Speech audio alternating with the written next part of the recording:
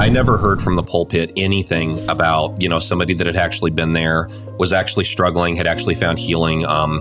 Specifically on the topic of homosexuality, it was always just, it's a perversion, literally, the word was perversion. Yeah. It's an abomination in the sight of the Lord. I think back now and I just, again, the coulda, woulda, shouldas, doesn't do a whole lot of good, but it is worth bringing up because there's other young people, there's other 13-year-olds out there right now while we're talking about this. Right. We're dealing with this. If I had heard just once somebody such as yourself or somebody, anybody just honestly talking about, this is what I dealt with, this is what God helped me with, it is okay to bring this before the Lord, just even just little crumbs like that could have changed the world for me. I do remember the one thing that came up right away. I mean, pretty quickly, what I think even maybe the very first time we talked was how much you despised who you were as a child, and just how you had really disconnected in every way. It wasn't just that you didn't like yourself. It wasn't just that you had kind of a neutral feeling, but you really hated the little boy. You really hated who you were as a child and the vulnerability, but you took it on as so much of it you took on as really almost like it was your fault. On the one hand, you understood that other people did things that were very wrong, but on the other hand, it was like the person who you most despised in all of those situations was yourself. He absolutely insists for a lot of this that it be done in community. I wanted the mountaintop. I wanted to just, okay, God, fine. I'll talk to you about all of this. I'll just me and you on a mountain somewhere, and I'll pray all this stuff out, and you can wave a magic wand and heal me. And, I'm okay with that. Please don't ask me to have to talk about this with people. No. There are some things God will do for us one-on-one, but for the most part, Jesus insists that a lot of this stuff be done within his body, within the within community. Healthy brothers and sisters, of course, use good discernment, but it's not negotiable. It's not, okay, well, maybe possibly.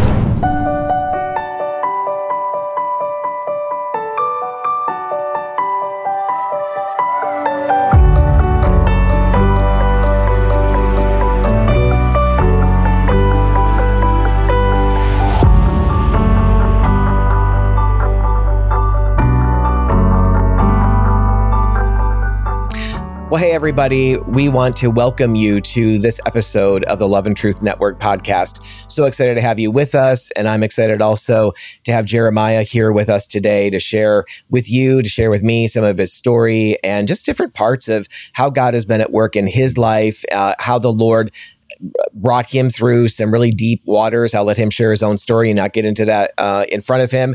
But we also just want to have a conversation today about so many of the topics that we discuss in our podcast here at Love and Truth Network with regard to sexuality, with regard to identity confusion, and things even outside of that, obviously. But Jeremiah, welcome. Thanks for being a part of this podcast today. Yes, Garry, good morning. Thank you for having me. Always a pleasure.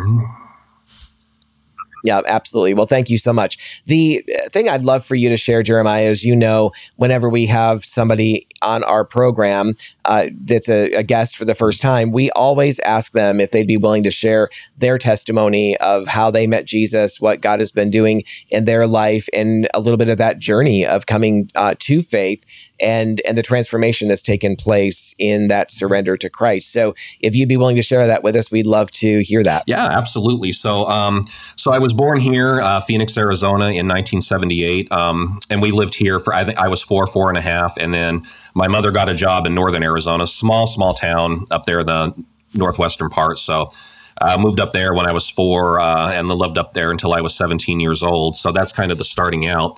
Single mother household. So I have 2 older half brothers from her first marriage. And then I came along 8 years later in 78. So obviously a big age difference there between the two.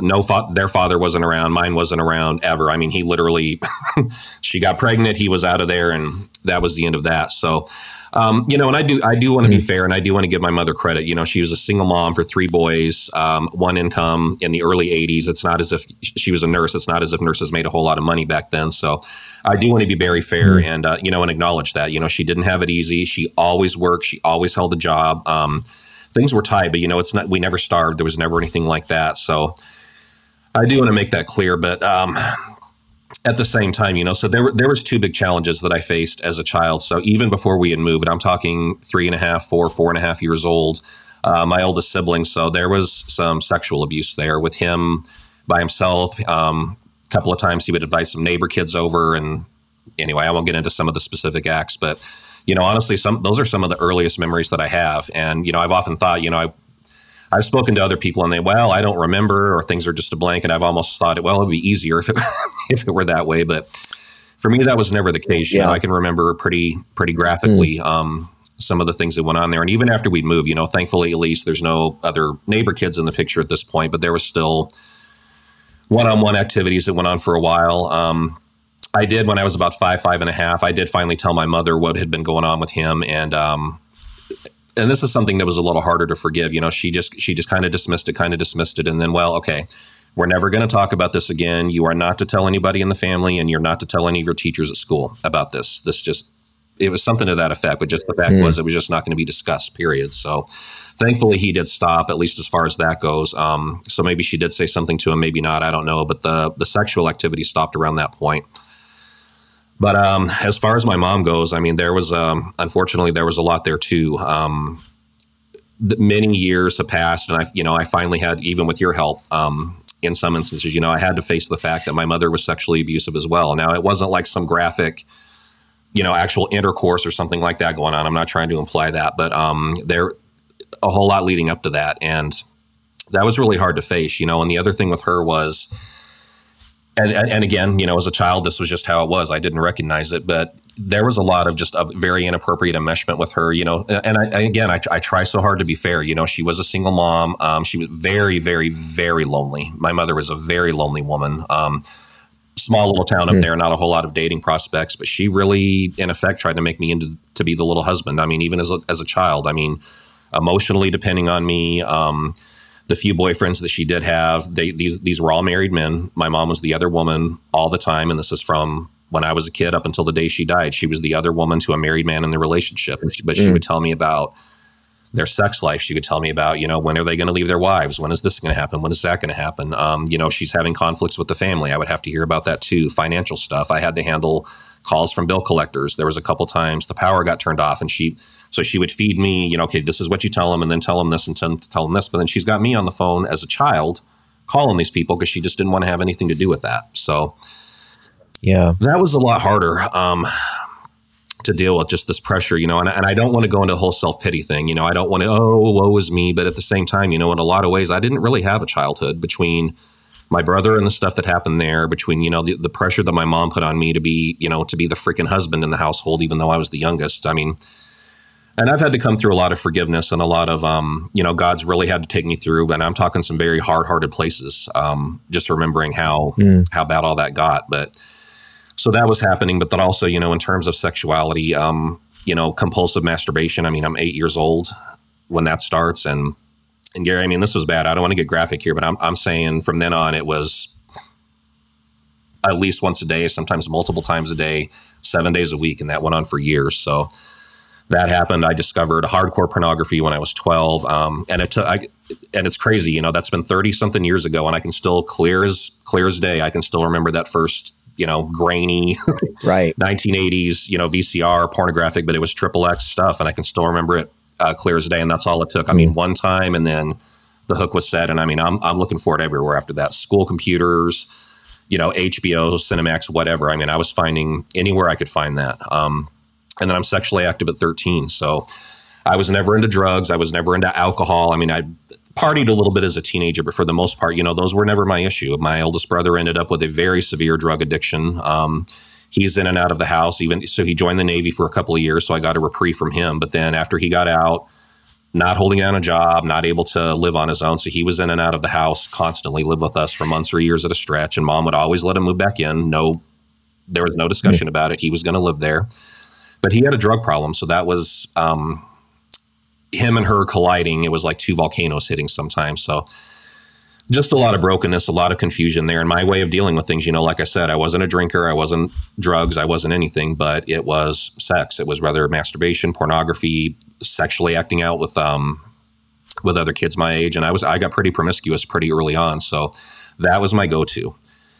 At the same time, and I'm thankful for it. I'd always had a hunger for God. I mean, and this is not me bragging or trying to boast right now, but I'm just trying to be honest. Even as a kid, I'm reading the Bible. I can remember reading the Old Testament and this and that. And I would always ask my mom if she would take me to church, and it just wasn't her thing. But I did have a young couple that would pick me up for church on Sunday mornings. So they would take me to a little Baptist church up there, and I got saved when I was 13. And that's a watershed moment. I was a very, very introverted, not drawing attention to myself, very reserved child by that point. For me to go forward in front of this whole church and dedicate my life and everything, that was definitely the Holy Spirit, because there was no chance that was going to happen otherwise. But that was one of the best memories that I have.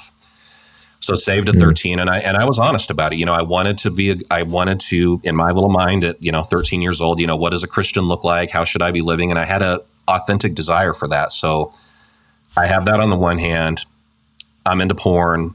I'm acting out with other boys. I'm dealing with same-sex attraction by that point. And that was just, nobody was going to know about that. I mean, if there's anything that, any shameful secret that nobody was ever going to find out in a million years, it was that. So, I had these two different pressures going on at the same time and trying to figure out how to navigate that. So the solution was, great little actor that I became. I was this goody two shoes acting, pretentious, good little Christian boy, pretending to be this during the day. But then at night, I have these other things going on. And even as a teenager, I already felt the hypocrisy, and I already felt, a lot of self-condemnation. There wasn't a whole lot of denial at that point. I couldn't delude myself. I mean, I knew the way that I was living was wrong, but couldn't stop. Didn't know how to, really how to step into victory in Christ, because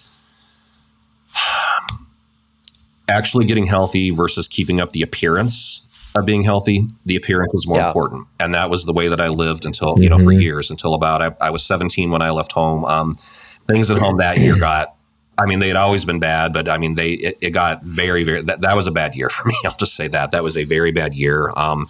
Almost committed suicide that year. Lot of emotional turmoil. I think everything just kind of boiled up to this crescendo, and I was used to holding things in, but I just couldn't deal anymore. So, but that unfortunately did not drive me back to Jesus. That drove me even deeper into sexual promiscuity and sexual acting out. And, to this day, I have to be very thankful to the Lord, because, Garry, statistically, probability wise, I should have been arrested at some point or gotten HIV, or, I could have been raped. I could have, who knows, gotten into an abusive relationship with somebody. I mean, I'm dancing in the middle of the flames, and these are all things that could have happened, but the Lord saved me from that. And I'll always be grateful for that. But so that was the early years. And then, I was able to move in with I consider them my godparents at this point, a young couple, the same people that had taken me to church when I was young, because my mother couldn't be bothered, but they would pick me up every Sunday morning. And then they let me move into their home for over a year. And I got, it wasn't perfect, but I got my feet back under me. I got reestablished in Christ. I went through some recovery materials, moved to a different town, Lakeside, Arizona, met this young lady that was going to be my future wife there later on. So we ended up getting married. We had a couple awesome kids that came along in the picture. So things were good. I thought things were better. I've got this great life now. All my stuff is behind me, and I'm thinking in my mind, a Christian's supposed to forgive. So Christian forgiveness means, okay, bury it all, pretend like it never happened, et cetera, et cetera. I'm sure I don't need to tell you, of all people, that that's not exactly a recipe for successful healing or a recipe for really anything. I never dealt with my stuff. I go into this marriage and I'm dragging all of this baggage with me, years and years and years of it. Never dealt with anything. So after my mother passed away in 2006, it really started by that point, even, before she had died, but I was really starting to understand at a deeper level just how abnormal growing up with her was. And just, I didn't see the full picture, but a lot of resentments coming up. How do you do that to a kid? Why was it my responsibility as a 7-year-old to be your little freaking husband? Why is it my responsibility at 15 and you're trying to put financial pressure on me to help you pay bill? All these scenarios would go through my mind. And then, definitely with my oldest brother, same thing. So after she passed away, just completely fell apart. Back into pornography, head first back into that. And this turned into an everyday thing. Angry all the time, angry at my wife, just not dealing with stuff, and things went downhill quickly. So thankfully, I got involved with some Christian men's groups after a while. We can talk more about that later if you'd like. Met you at some point. that was a big watershed moment. But I'm 37 years old before I actually authentically started to deal with some of my stuff. And it took a long time, pretty much dragged kicking and screaming by the Lord. But a lot of I shouldn't say wasted years, because I had an awesome family. I've got 2 beautiful kids. But for the most part, healing could have come a lot sooner. And my life could be very different now if I'd been willing, instead of, nope, keep up the appearance and that's all that matters. Yeah.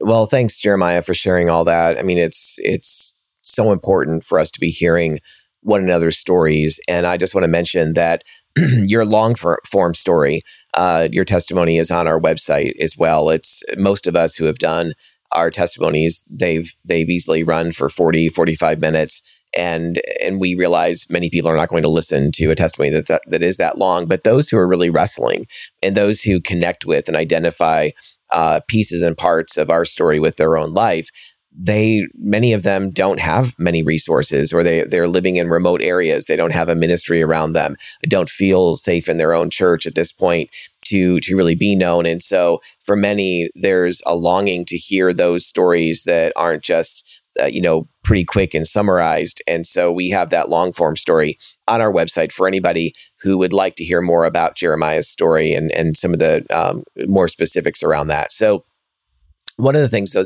Jeremiah, there's parts and pieces of what you mentioned in your story that I just want to kind of dialogue with you about a little bit. One of the things you talked about was, and you mentioned it several times, was that idea that image was more important than genuine healing.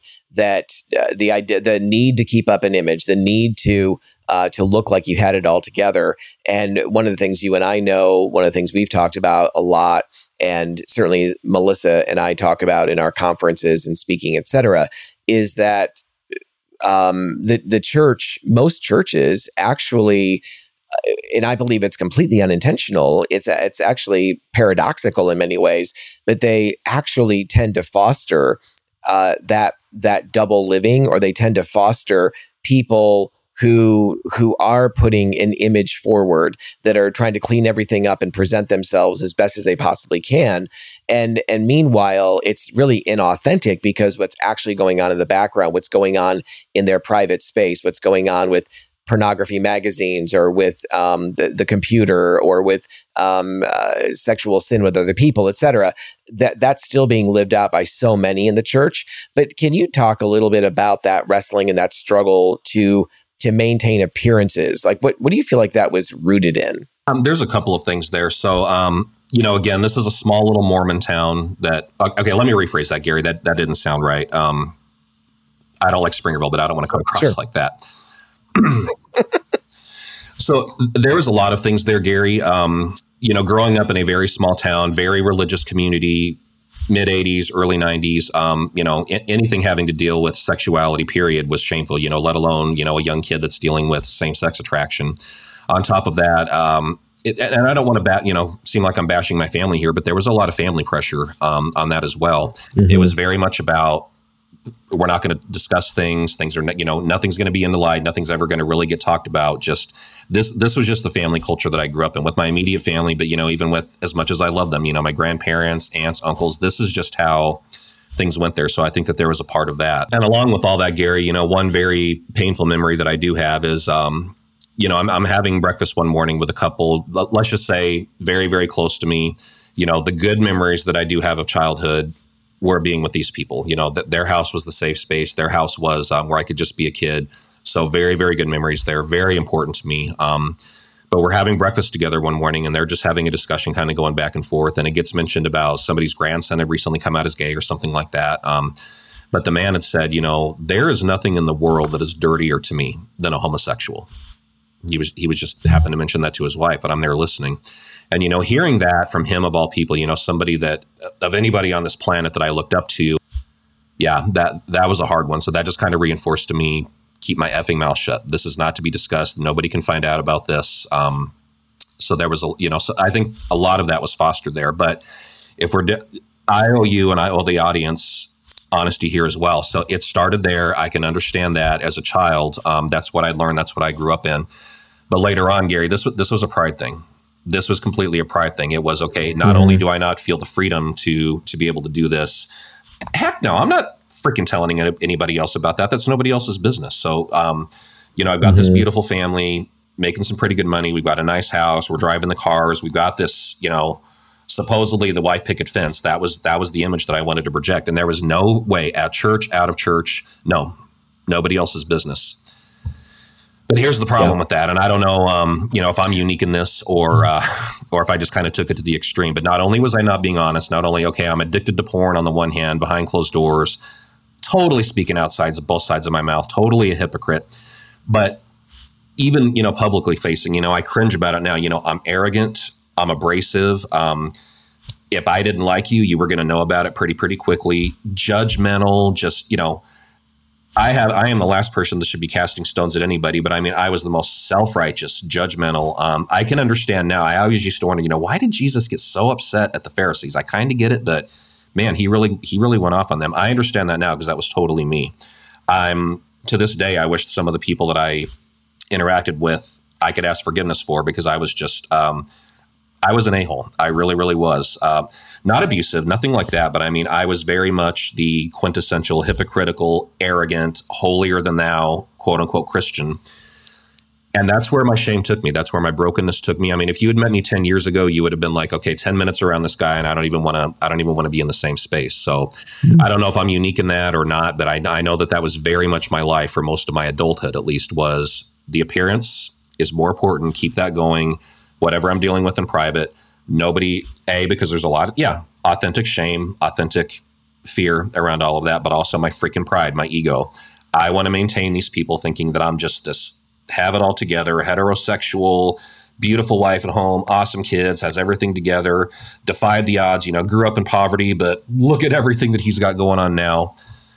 That's the fable that I wanted the world to believe. You've talked about pride playing a role in it for sure as you got older. You also talked about the reality of shame and fear playing a role for sure. We often talk about shame, pride, and fear, all three working together in a sense to reinforce one another, that whatever we're dealing with, whether it's a sexual sin issue or it's some other area of bondage or struggle, we tend to, those three things can work together to really drive us into silence and to have great inhibition about opening up and sharing anything with anyone. And yet that's exactly what the Christian life is about. It's about walking in the light with Jesus. It's about walking in the light with others and having genuine fellowship with him. So, and with others. But the other thing I'm wondering is, I wonder if you imagine for a moment what it would have been like to be in the church that you were going to, where you became a Christ follower at 13, what would it have been like if you had heard someone share about overcoming areas of sin struggle, whether that was pornography or an affair that happened and God healed a marriage, or whatever. I'm assuming that you didn't hear anything like that in the church setting that you were in, even though it felt like a safe place. You wanted to be in church. I wanted to be in church. And, to be fair, I can't say, well, nobody would have helped me, because I never took the initiative to actually speak to anybody. But to address your specific point, I never heard from the pulpit anything about, somebody that had actually been there, was actually struggling, had actually found healing. Specifically on the topic of homosexuality, it was always just, it's a perversion, literally, the word was perversion. Yeah. It's an abomination in the sight of the Lord.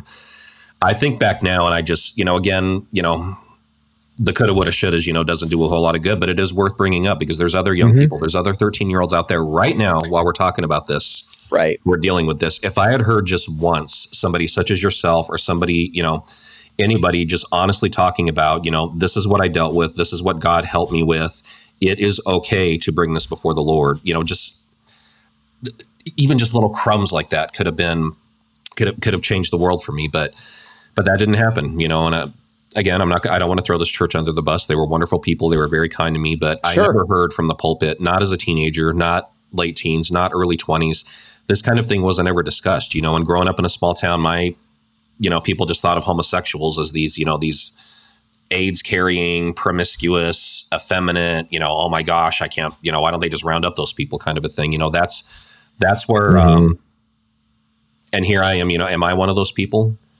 If I tell anybody, if my church knew about this, if my youth group that I'm going to on Wednesday night knew about that, I mean, oh my gosh, I would be chased out of there with a pitchfork, or at the very least, I barely had friendships at that age anyway. I would lose what few friends I had made by that point, if anybody knew. If I had heard how different it could be, I just think life could have been very different. I could have started a lot sooner in life than I actually did. And again, that's nobody else's responsibility but mine. But at the same time, 13, 14, 15, if I had heard just once, specifically in the area of sexual brokenness, that there's help out there and that there's hope and that it is okay in the Christian community to talk about this, that could have been a game changer versus you don't talk about this at church. You don't bring the filthy stuff in with you. You go there and you worship the Lord and then you deal with your filth outside somewhere. That's pretty much what I thought. Mm-hmm.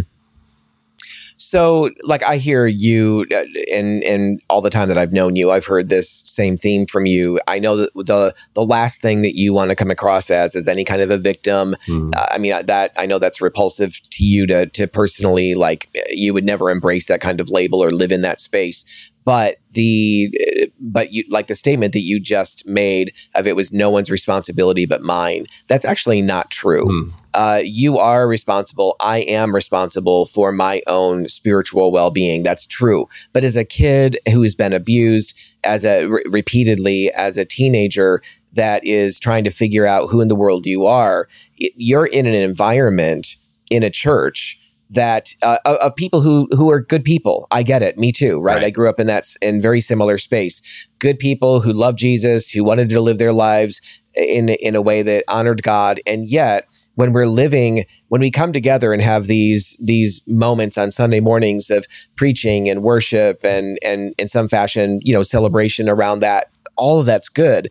But when that's almost all that we do, or when the next deeper thing we do is we might be in a small group or we might be in a Sunday school class. And again, we're taking in more information from the scriptures, which again is really good, but it's not getting to the heart of the matter for anyone. We're all kind of hiding behind our intellectual understanding of the Bible and maybe enjoying that banter and that discussion. Mm-hmm. And there's nothing wrong with that. But what's wrong is when that's as deep as it goes. Right.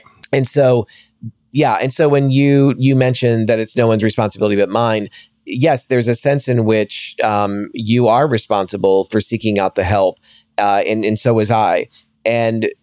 But also the church is responsible for making an environment that is reflective of reality, meaning that people in the church have been wrestling with sexual sin for forever, right? Mm-hmm. And in one form or another, whether that's sex before marriage, whether that's adultery, whether that is, Jesus is obviously talking about it in the New Testament, adultery, fornication, right, and lust. And so the church has been dealing with these issues for forever. And one of the things I'm thinking of, I want to shift to just a minute, is it's interesting that when you were a kid, and I'm older than you, and when I was a kid, there were never any testimonies growing up of anybody breaking out of these areas of sin or struggle, and or anything even close to it. Right. And when I was a kid, there was never even a message about pornography or sexual sin or any of that. I mean, some allusion to or alluding to just how wicked and awful it is, as you've said as well.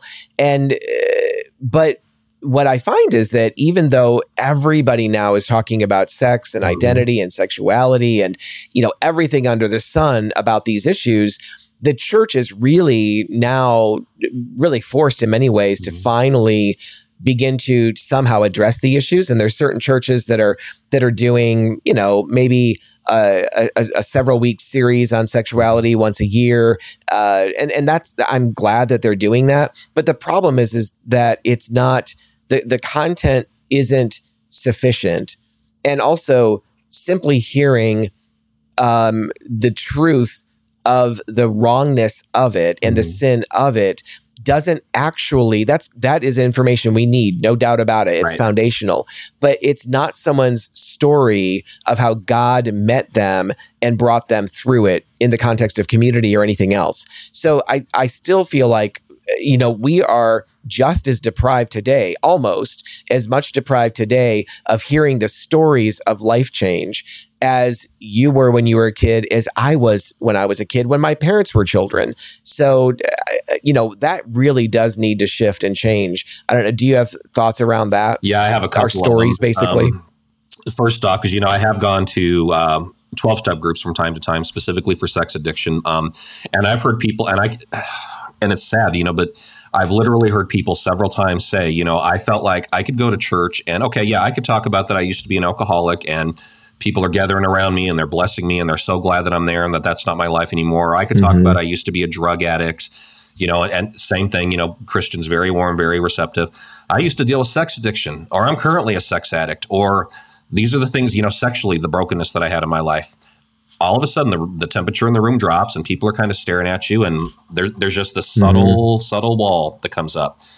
That is not for the most part, I want to be fair. There are some churches here and there who are doing a very good job and God bless them. But for the most part, people do not feel comfortable. Christians, Bible-believing Christians don't feel comfortable and have the freedom to talk about these things specifically in church, let alone somebody that's hurting and is looking for answers would be completely open to hearing about Jesus and the hope that's there. And they have to go to a secular 12-step group to get some sort of quote-unquote spirituality, talk to a quote-unquote higher power. That's the crumbs that they have to live on because they don't feel the freedom to be able to come to church and find what they need there. But also, to be fair, and this is where God has really blessed me, when I finally at age 37 got it through my head that I cannot do this alone, because Lord knows I've been trying. I'm listening to podcasts and I'm reading books and I'm trying this self-help and this and that and the other thing. I finally go to a Christian men's group.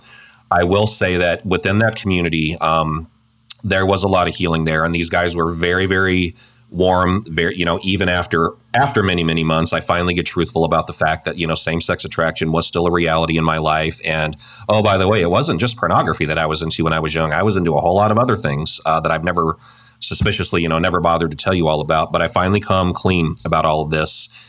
And you know what? It didn't faze them. They weren't affirming. They weren't, minimizing it. But at the same time, very, very accepting, very, very warm, calling to check on me. So glad to see me the next time that I was there. This big old nightmare that I built up in my mind of how horrible it was going to be to talk to them, it was the complete opposite. And that one of many to come, but that was one of the, very big watershed moments of my life is when I finally, in a safe Christian community, was able to share some of my stuff. That was the first kind of sledgehammer that God started breaking in that wall that I had built up. Yeah, absolutely. I love what you're sharing there, Jeremiah. And I know for me, I don't know if you can think back and you have some similar memories, but I know that growing up in church, which you didn't have that experience as early as I did, at least, that I had enough bad experiences with hearing about people gossiping in the church, knowing that people were gossiping about certain ones and it going unaddressed. And people just learn not to trust. There's a certain person that gained a reputation of that. And so people just wouldn't talk to that person. And there was never any confrontation. And I mean loving confrontation, but there was never any confrontation there. And so that just kept getting swept under the carpet. And so I never really had saw where that was actually that sin was addressed in a way that was productive, that for the sake of the body, for the sake of the church, as well as for the sake of the individual, that there were actually hard conversations with people about those issues. Instead, it was like everything was nice, and yet we all knew it wasn't nice with certain people for a variety of different things, but it wasn't brought up or talked about. And so part of what I grew to feel as a young person who saw the modeling, heard lots of truth, but then saw an opposite kind of modeling as to what we're supposed to do with one another in the body of Christ and how we relate to each other. And so the modeling that I saw in a few, very few specific situations tainted the entire church experience for me, and it tainted it going forward. So I believed even into my adulthood that it wasn't safe to be open and vulnerable. And I, again, had some experiences, a couple of experiences with pastors and with others in Christian leadership that were really negative experiences when I tried to get the help and support that I was, stammering around trying to find. And so that really reinforced, the enemy used that in my own flesh, also agreeing with it, to just drive down any desire, or I'm never going to make that mistake again, basically. Right. And so I went for years, even decades, without opening up to anybody until finally I did, right? Until finally I opened up and shared with this men's group as well. And God brought some faithful mentors into my life who I was able to open up and share with. But it was really difficult to do that because I'd had a couple of really bad experiences that tainted it for me going forward. Did you have any of that? I mean, you mentioned the situation with that couple and the man saying something so negative about homosexuals. And so that is kind of what I'm talking about. But did you have that in the church at all? Luckily for me, and I shouldn't say luckily, I'm going to say that I was blessed. Not at all whatsoever to take away from everything that you just shared, because I know that unfortunately that's the norm, not the exception. In my case, for me, when I have actually shared with Christian people, I'm very blessed, and I thank God 100% of the time for me. They've been very, very receptive, very supportive. That's been my experience. Great. And I praise the Lord for that. Unfortunately, with as much as I've heard and speaking to people and talking to other people and hearing their stories, I'm blessed. That's my story. That's how it happened for me. That's not what happens the vast majority of the time for people when they do try to come forward and they do try to get help, or they try to talk about these things at church. A lot of times it's exactly what you just described. And the tragedy of it is, this might be the one time that somebody's going to reach out, the one time they're finally, they've got the nerve up and they're going to reach out for help. And then they have an experience of what you just talked about. And then it's like you just said, never again. I will never make that mistake again.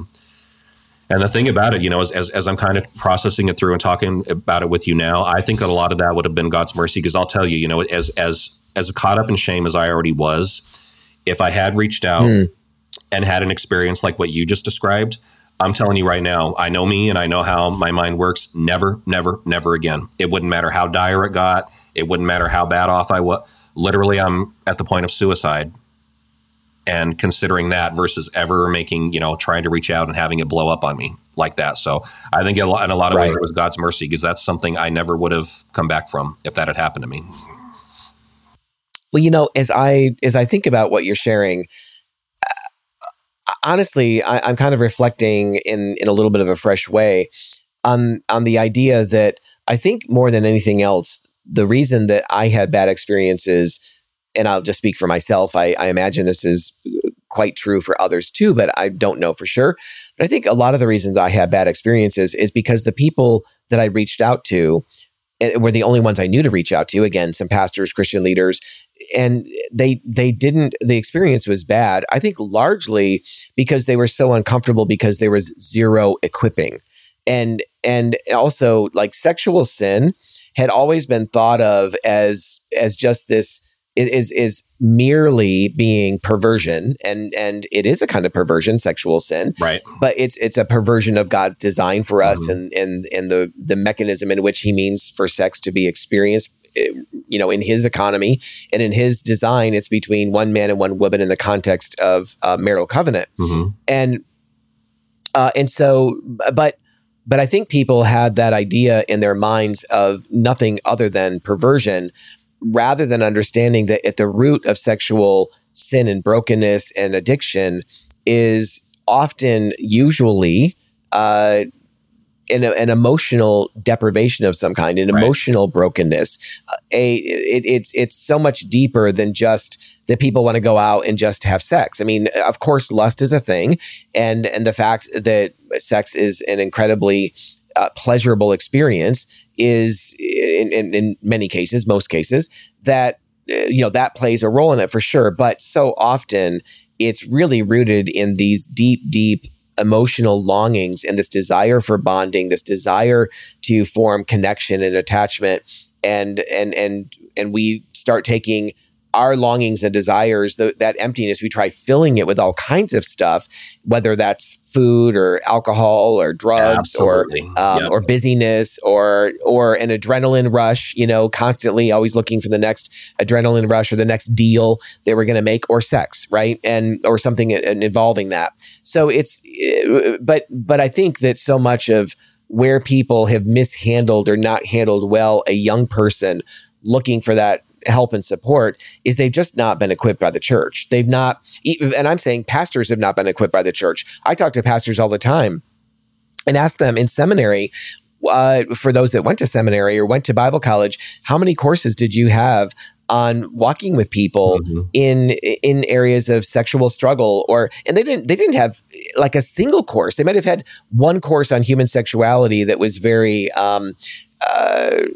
rooted in facts and biology, basically. Right. But they didn't have anything meaningful that would help them in their own struggle and process, and that could translate into how to help others. And in the day that we're living in, my goodness, I feel like half the courses that people are taking in Bible college, or a good chunk of the credit hours, need to be around how do you walk with people in their places of wounding, and how can you be effective and prepared to give good answers and ask good questions about these topics. And it has to be that way. And I'm not being melodramatic here. It has to be that way because, okay, we're in 2023. Yeah. Sexual brokenness is all over the place, whether we want it to be or not. We can wish the world was different till the cows come home. This is the reality of where we're at. And I mean, the church, generally speaking, has treated sexual stuff as, okay, it's just a moral failing, which of course it is. It's a moral failing partly, but that's no other context. It's a moral failing, number one, and it's not going to be discussed, number two. Let's talk about sexual abuse for a minute. So let's leave out just for a moment pornography or, homosexuality or any of these other overt actions. What about people that have been put through sexual abuse? How are pastors being equipped just to be able to help them? And in my case, if I could have gotten some help early on, when puberty's first starting, before I start down the whole ruinous freaking way of living with the sexual acting out and just reinforcing and getting even more into bondage. If I'd had some intervention earlier in life, if that had been available at the church, if I had had a pastor or a congregation member even that specialized in these things, if the minister had been equipped whatsoever for a sexual abuse victim, let's just start talking about that. Yep. But then also at the same time, it's 2023. There's kids who are dealing with transgenderism. There's kids who are dealing with, smartphones, and they've seen just about every form of depravity imaginable. I mean, at least, when we were kids, you had to seek out a magazine or a videotape, or, you really kind of had to work for it if you're going to find pornography. Now it's everything that you could literally imagine is at your fingertips with a smartphone or a high-speed internet. This is what children are dealing with now. The church is either going to have to get equipped like yesterday to be able to deal with these issues and bring Christ into that, or we're going to be sidelined. We're going to be, people are not going to come to us for answers because we have and I'm including myself here as well. I'm not sitting on my throne thinking that, I'm some big shot. I need to be better equipped. All of us, whether we're ministers or not. I mean, forget about the title. If we're a part of the body of Christ, we're supposed to be a light to the world. We're supposed to be the salt that Jesus talks about. We have to, at least on some level, be able to deal with these things and be able to bring some hope and bring, because ultimately Jesus Christ is the answer. Counseling helps, therapy helps. I mean, all of those things are good, but for real, authentic transformation. And I know you talk about that a lot, Gary, environments that are both safe and transformational. We're not talking about just quote unquote being sober. That's important. We're not just talking about, okay, I haven't looked at pornography in 5 years. That's great. But I'm just basically a dry drunk at this point because I've never really had the heart change. What about transformation? What about that? Right. The something that only Jesus can do. Absolutely. But we're dropping the ball, at least in America. And what about, and I think part of that discussion about what about transformation, great question, is in addition to what about the transformation, what about the fact that God wants us, each of his sons and daughters, to be used in vital ministry for eternal purposes? Who's living into that? How are we really helping our discipling men and women in our churches, young people in our churches, to really live into that much, much more glorious call than what we even imagine we have before us? I mean, it's so much more rich and glorious and fulfilling to lean into the way that God desires to use us in the kingdom for eternal purposes than it is to, seek out our next orgasm or looking for our next sexual partner or looking for the porn that's going to, fit the bill today or whatever. We go on those hunts to fill up the emptiness on the inside or to salve over the pain that we're feeling in some way or another, when God instead is extending real meaning and real value to us, and we are just lost in not understanding that he's not just being prudish. He wants to protect us, but even beyond protecting us, or in addition to protecting us, he wants to give us real meaning and real value. And we miss it because we're just out pursuing these other things. So, and again, the church is the one place that should be talking about this and really equipping people, young and older, to live into the fullness of this. I'd love, though, Jeremiah, in your story, you talked about the men's groups and getting connected there and finally opening up to them, and it taking quite a while. You were talking about, like, you alluded to the idea that you were talking about pornography and those kinds of things, like I'm sure a number of guys probably were, but you didn't name it. You didn't talk about same-sex attraction and that kind of stuff. And then finally you did talk about that, and your experience of that was they were gracious, and they didn't ostracize you. They didn't treat you badly. I mean, you found real ministry there in those places. And I'd love for you to pick up the story a little bit, because when you and I first got connected, it was because Melissa and I were doing a training at a church in the area, and somebody that happened to be there hearing us. It's just like as if there were any coincidences with God. Oh, right. But could you pick up and share a little bit of that story?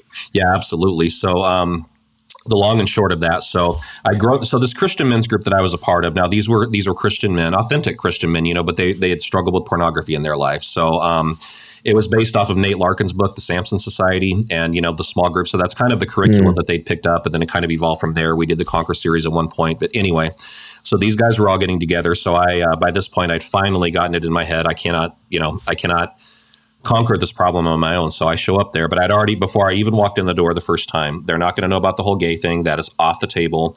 They're not going to know about the sexual promiscuity in my early years. That's also off the table. So those are going to be my two conditions, God, if you really expect me to do this. I go in there, and holy crud. I mean, they're so authentic. They're honest. Wait. Christians talk about masturbation? What? I mean, seriously, this is what you all do here? And it wasn't, nobody's being salacious or anything. It was just they were being very honest about what was going on with them when they had a fall, kind of what was bringing them into that. I didn't say anything the first several times. Then I start opening up a little bit. Well, okay. Well, these guys deal with porn, so I'll talk about porn. I'm not going to mention that it was gay porn that I was looking at, but I'll talk about porn a little bit. I'll pre-rehearse in my mind what I'm going to say here. So yes, I'm being quote unquote honest. I'm sort of being quote unquote transparent. I'm doing what God calls us to do, right, Gary? Completely full of it the whole time. Sort of, just kind of a drib and a drab, as they say. I get an accountability partner after about 6 months. And again, there's been so many people in my life, my godparents, you for sure, but my friend Jim, and he initiated it. I never would have asked. I never would have, but he offered, hey, could we check in once a week? I would really love to be able to help you. You could definitely help me. So we started doing our weekend or our weekly calls. Again, fully open, fully honest. I mean, telling me exactly what's going on, not holding anything back. So I'm, and we'll pray together. And I'm sort of telling him stuff, but I felt like garbage at that point. I'm like, here he is taking his time out. He's got a family, he's got a full-time job, but he's talking to me every week, being honest with me, bringing all his stuff out into the light. And what am I doing? So took about 6 months, and I can still remember it to this day. I go and I park behind a Walmart in my truck because I was so nervous. I didn't even want to be like driving while I'm talking to him. So we start our phone call, and I said, look, okay, there's some things that I need to tell you. So I sort of stammer it out, same-sex attraction and, the early years and some of these things. And I'm like, again, shame on me for prejudging. I'm waiting. Okay, well, it's been great to know you, Jeremiah, but I'm kind of not equipped to deal with this. Best of luck to you. Hope things are well. This is what I was expecting to have happen. This guy couldn't have been kinder. This guy could not have been more compassionate. What I needed for where I was at that stage in my life in that moment, this was Jesus speaking through this guy. And I needed that. We go to the main group, a few weeks later, finally one morning, I kind of spill it and, tell the rest of them what had been going on. And it was the same thing. So this is literally where James 16 talks about, confess your sins to one another, because it wasn't just about the confession. That was important. Me finally getting honest with all my crap. That was important to start breaking apart that false image that I brought up. but also having, getting to experience the love of these guys. Now, Gary, these were heterosexual men. As far as I know, none of them had ever dealt with same-sex attraction. Their issue had been porn, but they hadn't been sexually acting out to the level that I had. They'd not gone to the depravity that I've gotten to, not even close. So that, in some ways, maybe they couldn't have related, but that did not faze them. They were just as kind and compassionate and Christ-like as they could have been. I desperately needed that. But so here's what happens though, fast forward a couple of years, I'm getting more free. I'm able to, be honest in the groups. And by the way, it wasn't just, kind all the time. They would hold my feet to the fire. They would call me on my BS. They would, when I'm making bad decisions, they would be the first ones to tell me. So it wasn't as if it was, as you would say, it was love and truth at the same time. It wasn't hammering the one or hammering the other. I was getting both. So I get the pornography under control. Emotionally, I'm getting to a lot better place. I'm not constantly caught up in the sexual sin. And I'm like, well, all right. So what happens next? Yeah, this is great that I'm not addicted to these things anymore, but shouldn't there be more? I mean, I'm still dealing with a lot of unforgiveness. I'm still dealing with a lot of self-hatred. Not able to deal with memories of childhood very well. But my mind goes to, okay, well, God's already given you 1,000,001 chances, and he's already blessed you in ways that you don't even deserve at this point. So, Gary, what ended up happening was one of the gentlemen that went to this group, he was attending his church one morning, and you and Melissa were there as guest speakers, and you were sharing some of your background and your story and what the Lord had brought you out of. So that same day as he's driving home, I get a phone call. He's like, okay, this is what just happened. You need to call this guy. Here's the name of the ministry. Here's what but I'm telling you, and I really feel like this is from the Lord. You need to talk to this person. So we're having oh, heck no. I mean, it took everything within me to open up to you guys. You think some total stranger I never even met and I'm going to go talking to them? Okay. But my mistake was I told him as a man, okay, yes, I'll do that. I'll give him a call, thinking he would forget about it a day later, of course, right? Right. He didn't forget about it a day later. So, have you called him yet? Have you called? Hey, Jeremiah, you promised me. I really think this could be good for you. And I'm like, oh my gosh, can you just forget about it already? I don't want to talk to this person. So very bravely, okay, I don't even give you a call. I finally log on to Love and Truth Network's website. I send this very vague, tiny little paragraph, send it off to you. And I'm like, all right, well, I did my part. I can tell my friend here, yes, I contacted the ministry. I'm just waiting to hear back. I'm assuming on your end, because it was so generic what I had sent that weeks and weeks I'll get a automated response back offering to send me a brochure or something like that. This is what I picture in my mind. Very next morning, I get an email back from Garry Ingraham. Hey, got your email. I do need to get more details. I'm not sure if I could really offer you some help or not, but I would really like to help if I can. Are you available to get together for coffee? Everything goes, okay, what excuse can I use? How can I sleaze out of this? I've already told my friends that I'd reached out to you. So anyway, my first instinct, though, was like trying to figure out a way out. But then, okay, and I think this is probably from the Lord. It was like, okay, just stop. Just knock it off already. He didn't reach out to you. You reached out to him. He's offering to take time out of his schedule to meet with you. Can you just maybe man up and show up and have the courtesy at least to do that? So kind of self-scolding a little bit. But yeah, I met with you the next day. And to this day, I don't know what your first impression was. Maybe you can share that with our with our listeners. I know I sat there and I'm sort of stuttering and sort of stammering and sort of, I can't make eye contact with you and I'm looking everywhere else but you, but kind of was able to share some of my story a little bit. And what did strike me, though, is, you weren't, I am kind of studying you from the periphery. Okay, is he going to tense up? I'm looking at your body language. Am I making this guy uncomfortable? Am I oversharing here? Should I just end this because this was a horrible idea to begin with? I mean, I'm trying to talk to you, but I've got all the shame and all these thoughts going through my mind. You weren't fazed at all. Wasn't anything earth-shattering. I know since then, of course, it's not anything that you hadn't heard before. But in that moment, because I didn't know you and I'd never shared with a stranger like this before in quite such detail. And I was, again, just expecting the end of the world. But the fact that not only did that not happen, but, you agreed to meet with me on a weekly basis. You were very honest. Okay, it wasn't going to be just getting together for coffee. There was going to be some hard work coming up. There was going to be a lot of places that I probably wasn't really wanting to look at, but we would need to get into at some point. So you were very honest about that. You didn't sugarcoat it, but also you offered a different perspective and you offered to me a different way of pursuing Christianity. So it isn't just, okay, I've got my spirituality here and I've got all my freaking problems over here and I can't, Jesus is going to be my eternal life. Of course, he's going to take me home to heaven when I die. But in the meantime, all the stuff I'm dealing with in this life, I'm just going to have to figure it out. That's where my mindset was. You were the one that really offered a different way for somebody in my situation. And that was the first time for me that had happened. Well, and I remember feeling just feeling like you were doing a great job of being courageous and just putting it out there. I mean, you were, I know from conversations we've had and the one we're having now, that it was pretty nerve wracking and to begin with, and even the thoughts of what it might be like before we even met and those kind of things, all that kind of stuff is running through your mind, just as it has with me in the past and when I was seeking help and support. And but when you were sharing, your life and your story there, I think again you were doing a great job of that. I do remember the one thing that came up right away. I mean, pretty quickly. What I think even maybe the very first time we talked was how much you despised who you were as a child, and just how you had really disconnected in every way. It wasn't just that you didn't like yourself. It wasn't just that you had kind of a neutral feeling, but you really hated the little boy. You really hated who you were as a child and the vulnerability, but you took it on as so much of it you took on as really almost like it was your fault. On the one hand, you understood that other people did things that were very wrong, but on the other hand, it was like the person who you most despised in all of those situations was yourself.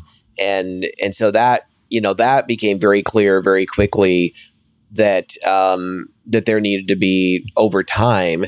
And you don't get there overnight. You don't get there in a week or a month or whatever. It takes real time to come to a place of being willing to resolve that self-hatred and to let yourself off the hook and really invite the Lord to take on the Lord's perspective of you as a boy that gave you mercy, grace, compassion, frankly.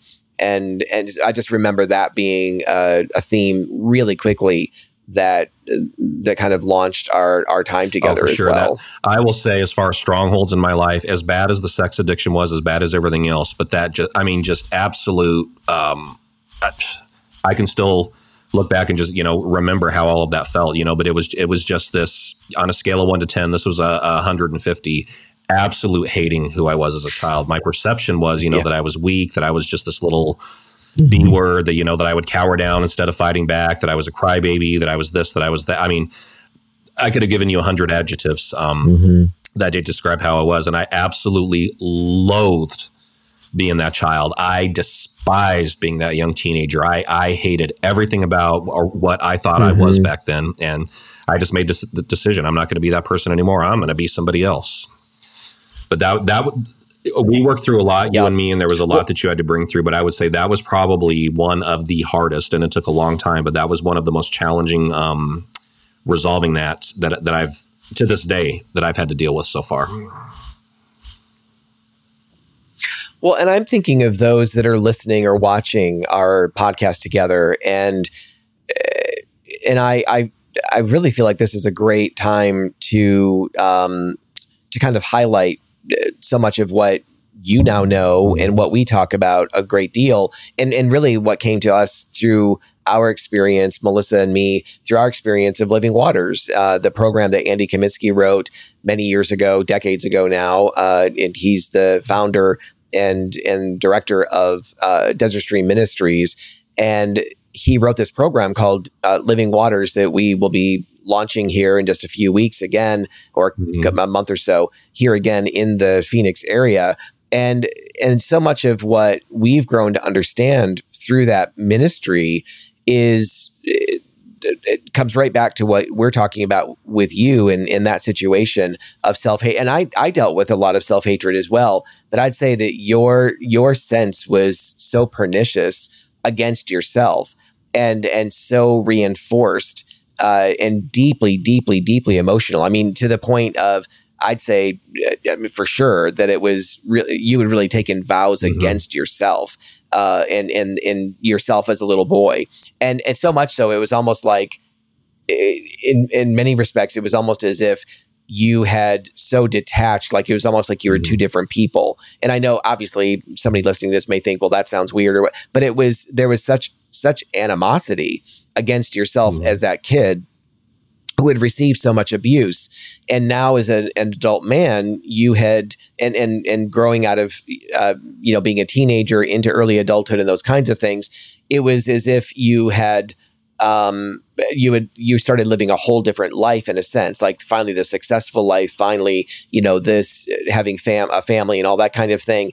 And yet, what we've understood through programs like Living Waters and other inner healing kind of programs and material books is that there's no way that we as adults can actually find real freedom and genuine healing when we have such broken attitudes against ourselves and unresolved issues. It's like we don't want to throw everything in the casket, and we want to stick it 6 feet under and throw that dirt on top of it and just be done with it and move on. And frankly, lots of Christians do that.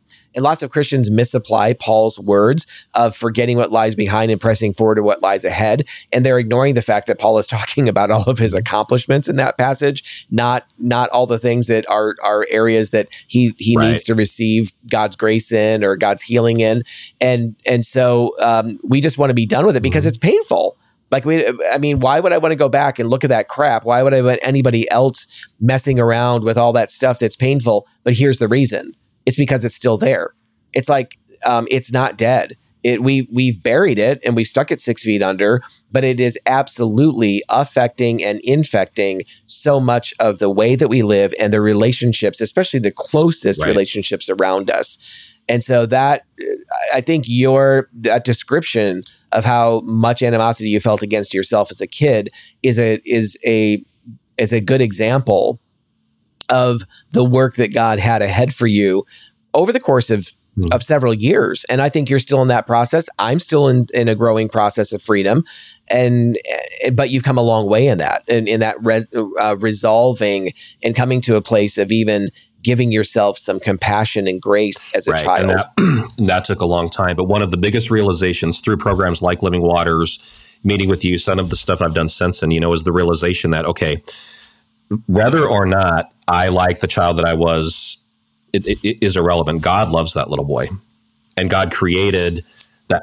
I shouldn't speak about myself in the third person. God created me as a child a certain way. The book of Jeremiah tells us he knits us together in our mother's womb.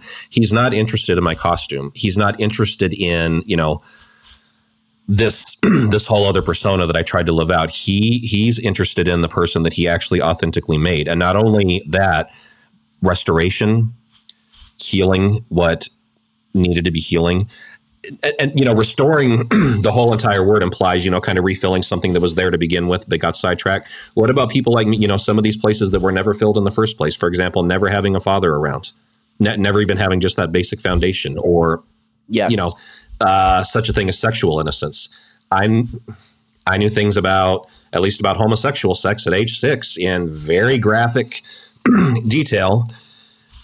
What about sexual innocence for a child? Something that I never got to experience. And this is just my story. There's a whole lot of other ones out there. What I can tell people though is, as hard as it is to go through all of that, and you don't have to stay there. It's not a lifelong process, but at the same time, God's willingness to restore what was taken, to fill in the gaps that were never put there in the first place, to bring us to a place where we actually have compassion on ourselves, upon the people that we were then, about the people that we are now. And that is a miracle, because that I could have, tried all the self-affirmations and done all the, the mental gymnastics that I could. It literally took the Lord to be able to break that off of me, because the sheer amount of literal hate. I'm not talking dislike. I'm not talking shame. I hated who I was as a kid, and only the power of Christ could break that. Well, and I think, well, and that's right. The power of Christ. Absolutely. And what we experienced in Living Waters and in other groups is in walking with some other brothers, in our case, for my wife and other women that we know, walking with other sisters in some really particularly open and vulnerable ways. It's been the Lord pouring out through our brothers. It's been the Lord pouring out through through those that are willing to share their stuff with us, and those that are willing and not just willing, but desirous to see us to be a part of our process, so that we don't have to go back to those places alone, that we don't have to face that pain apart from community. It's so vital that we have community. And, actually, when you were sharing a moment ago, I just had this thought of, in terms of that idea of like burying our child or our childhood or different aspects of who we were and just wanting to move on. As you were sharing something else, I don't remember exactly what it was, but the flash that went through my mind is when God is talking with Cain. And of course, Cain, rose up and killed his brother Abel. And what happened? What we read prior to that is that Cain was basically jealous and angry because Abel's sacrifice was acceptable to God and Cain's was not. And so for whatever reason, out of anger, obviously, out of jealousy, what have you, Cain rises up and kills his brother. And then God is asking him, Cain, where is Abel at? Where is your brother? And that's where we, that famous, am I my brother's keeper? Is what, Abel Cain puts out. But and honestly, I think in a similar, this is extrapolating. This isn't saying, oh, this is what God was talking about. God was addressing the literal historic issue of Cain killing his brother. But I think there are times that we behave the same way toward ourselves, that we actually, again, out of hatred, self-hatred, whatever, we in many ways, we don't know that we're doing it exactly, but we are killing ourselves and burying ourselves because we don't like who we once were, or we just want to be rid of who we once were, which I think many people can wrestle and struggle with that and have it, for a variety of reasons.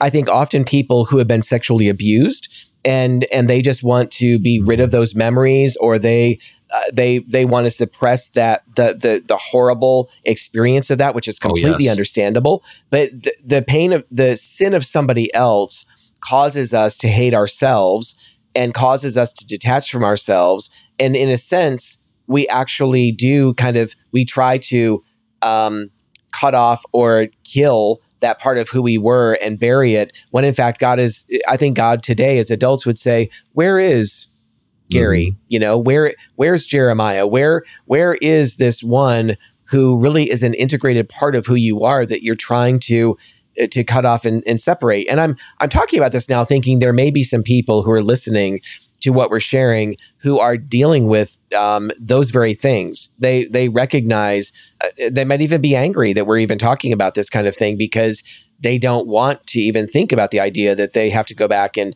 process through stuff from childhood, or process any of this with a counselor or with a pastor, or with brothers or sisters in Christ in the body of Christ. So I just think that that's a very real issue that sometimes we do. And even as I was saying that, I'm thinking to the trans community and thinking about what, how that's even further kind of like shoved right in God's face that, you've made me this way. I don't care that you made me this way, or I don't believe in you to begin with. And I'm just going to remake myself in any way that I want to.